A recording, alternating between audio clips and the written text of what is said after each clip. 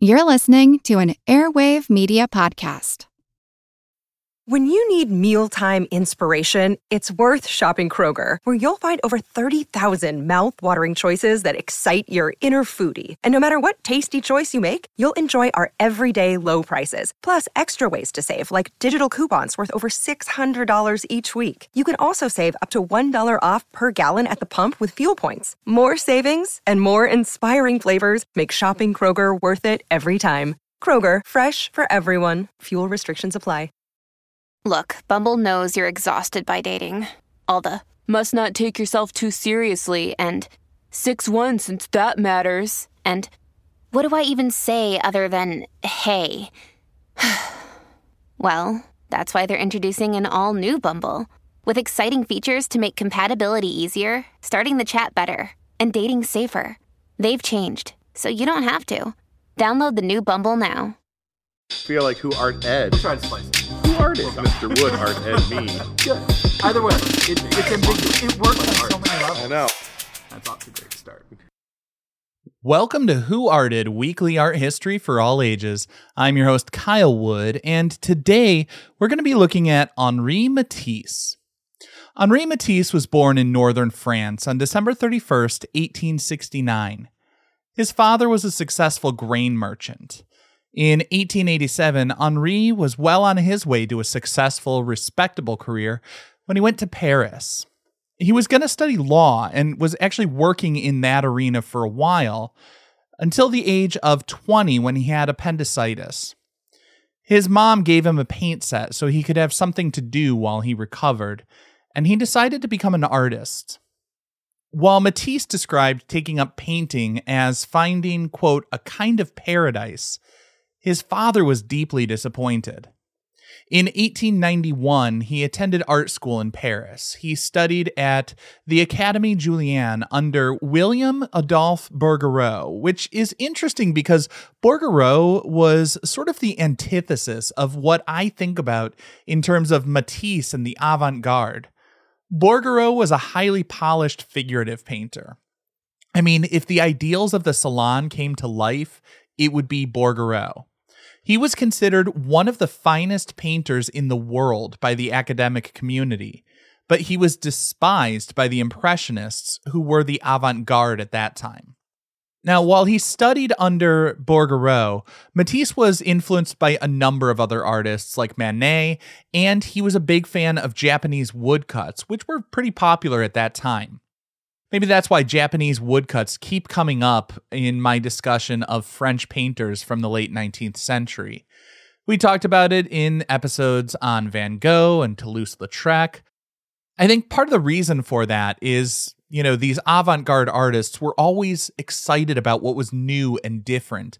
And towards the end of the Edo period, around this time, Japan was still a largely closed-off country, but these woodcuts started making their way out into the world.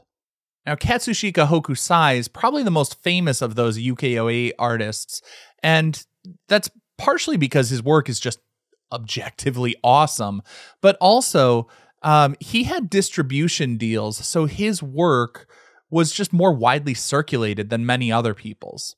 If you want to learn more about Hokusai, Van Gogh, Lautrec, and lots of other artists, check the show notes. I'll put a few links in there.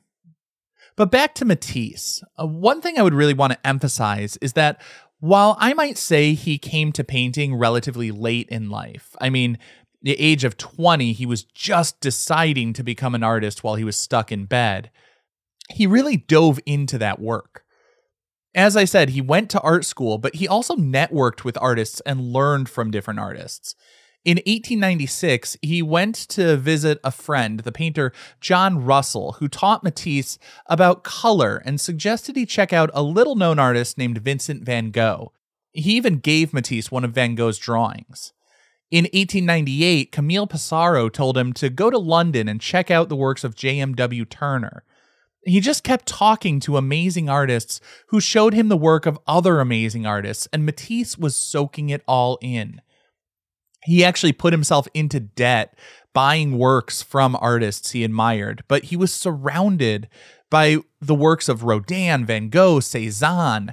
Like, I gotta say, if you're gonna put yourself into debt buying art, those are some pieces to buy because it's a heck of an investment. I mean, those pieces would be worth millions of dollars today. But it may have been a little less sure of an investment back in Matisse's day. In the summer of 1905, Matisse took his family out of Paris to a small fishing village of Callière. This trip would prove pivotal as he and his friend André Derain developed an avant-garde approach that would not just define a movement, but echo throughout several movements for generations to come. He invited the young artist Derain to join him, and the two of them painted side by side around the village. Matisse encouraged him to move away from natural colors. They applied paints straight from the tube with little to no mixing, put together works with unusual color schemes. Particularly, they often focused on putting complementary or opposite colors next to each other with the idea that the heightened contrast would make the colors seem brighter. Now, this movement was called Fauvism, and the term Fauvism actually came from a French critic. In 1905, Louis Vaucelet was at the Salon and he saw a 15th century sculpture surrounded by paintings by Matisse and Derain. Vaucelet reportedly remarked, quote, Donatello au milieu des fauves, end quote, meaning Donatello among the wild beasts. Like the Impressionists, the Fauvists took the term a critic had used to insult them and just ran with it, transforming its meaning. They were considered to be wild because of their bold use of color. The Fauvist style is a sort of extension of that post-impressionist movement, further flattening the images, making things more abstract with bolder colors and more expressive painterly styling. Now, just to drill down to a specific work, in Matisse's painting The Goldfish, we see a few different ideas coming together. One of the first things I notice would be the goldfish themselves. They're bright and bold, and he achieves that impact not only in the choice of color for the fish, but the colors that surround them. In the painting, we see he places contrasting colors or complementary colors like red and green, blue and orange next to each other. Increasing that contrast will increase the perceived intensity of those colors. I think it's worth also noting that the goldfish were introduced to Europe from Asia in the 17th century. In the 19th century, many European artists were heavily influenced by Asian art. It was a craze referred to as Orientalism. While most of us consider goldfish to be commonplace, short-lived, and frankly flushable pets, historically, they would be seen as something exotic. Matisse used goldfish as a subject in multiple paintings starting in 1912 after a trip to Morocco. Like a lot of Europeans visiting northern Africa, he interpreted different cultural norms as evidence that people there had a more relaxed, contemplative lifestyle. In art history, there's a recurring theme of paradise lost, as people in modern society long for what they imagine to have been a simpler life in some bygone era. Matisse used goldfish as a symbol of that peaceful, more mindful way of being. He had noted that the locals would sit for hours and daydream as they looked into their goldfish bowls. Matisse dreamed of making art that was, quote, a soothing, calming influence on the mind, something like a good armchair that provides relaxation from fatigue, end quote. I would say the goldfish kind of hits that mark. It's also got a bit of a dreamlike quality. The space is flattened and becoming more abstract. Matisse plays with perspectives, showing us a top and side view of the fish. He painted the tabletop as if it were tilted, making it hard to imagine that it's actually bearing the weight of that fishbowl. I mean, really nothing seems to have mass. He simplifies, distorts, and abstracts the plants so they become a pleasing decorative element, melting into the background like a wallpaper. This ambiguity of space is what made some of Matisse's most brilliant works stand out. Just as in his Red Studio or in The Dessert, Harmony in Red, he paints us a picture with familiar objects, but as our eyes begin to move away from that central focal point, the real world seems to drift away, and we're left in this soothing, abstracted space. As my eyes follow the curved lines and organic shapes in the floral design, it creates a sense of movement, much like the graceful swimming of a fish around the bowl.